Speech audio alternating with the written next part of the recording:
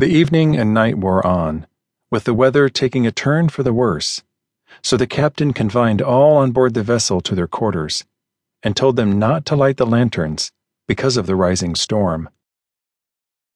The heavy sea was tossing the ship about violently, and he did not want anyone to get accidentally thrown overboard, or spill a hot lantern and set the ship on fire so close to the Boston harbor. There were huge swells that broke over the deck, and Bobby went to the captain's quarters and volunteered to help his crew secure the deck cargo, which was breaking loose and in danger of being washed overboard. "Go ahead, lad," he said. "You're a stout lad with a good sense of balance, and they could use the help. But always keep one hand on something attached to the ship. We don't want you to become food for the fishes, do we now, lad?"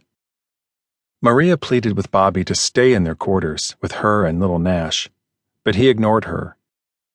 "What kind of man would I be if I didn't go up there and help them, and one of them got washed overboard? No, I'm going to help them if I can, and that's all there is to it." He hugged her and kissed his son on the forehead and left the room. When he got to the decks, he looked around for Jim or Josh, but didn't see anyone he knew. He had on his oilskins, but the water that washed over the decks soaked him instantly, and he found a length of rope and bound his waist and ankles tight so that the water didn't get inside his rain gear so freely. Next, he tied the ends of his collar together tight around his neck, sealing that part as well. Just then, a barrel broke its ropes and came rolling towards him. He moved out of the way and tried to grasp it, but it was heavy with fish oil and he couldn't stop it. It crashed through the gunwales and into the sea. Next, he saw some of the crew trying to secure the big dory that was flopping around with the rolling of the ship.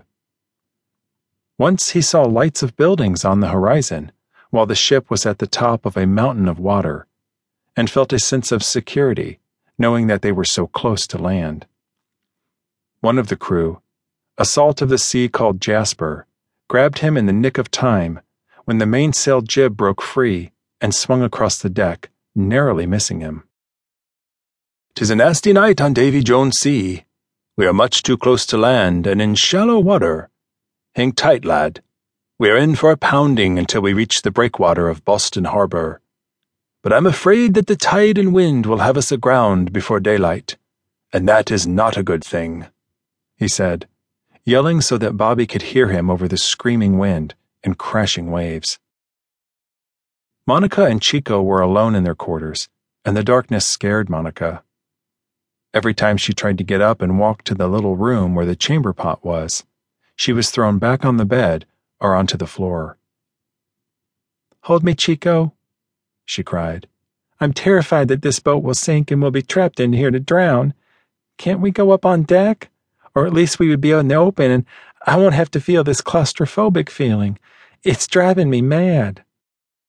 "No, my sweetness," Chico replied. "We have to do as El Capitan says, and stay here. We would be thrown into the sea and lost if we were on the decks of this ship.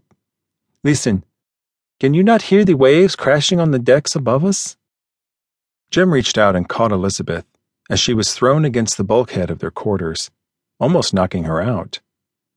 "Hang on, baby. We'll be out of this mess by morning. But it sure seems to me to be getting worse. I know these ships are built for this.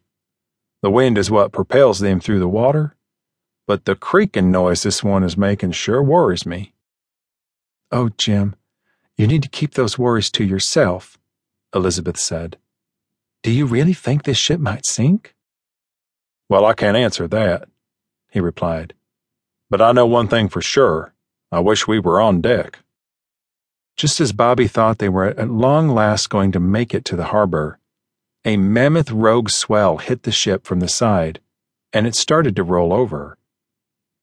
He looked at the mountain of water crashing down on the deck, and the thought hit him that he had to get to the cabins and get his family out of the staterooms. Then a second rogue wave, even larger than the first, hit the ship, causing it to lurch and flounder, and then instantly he was in the water.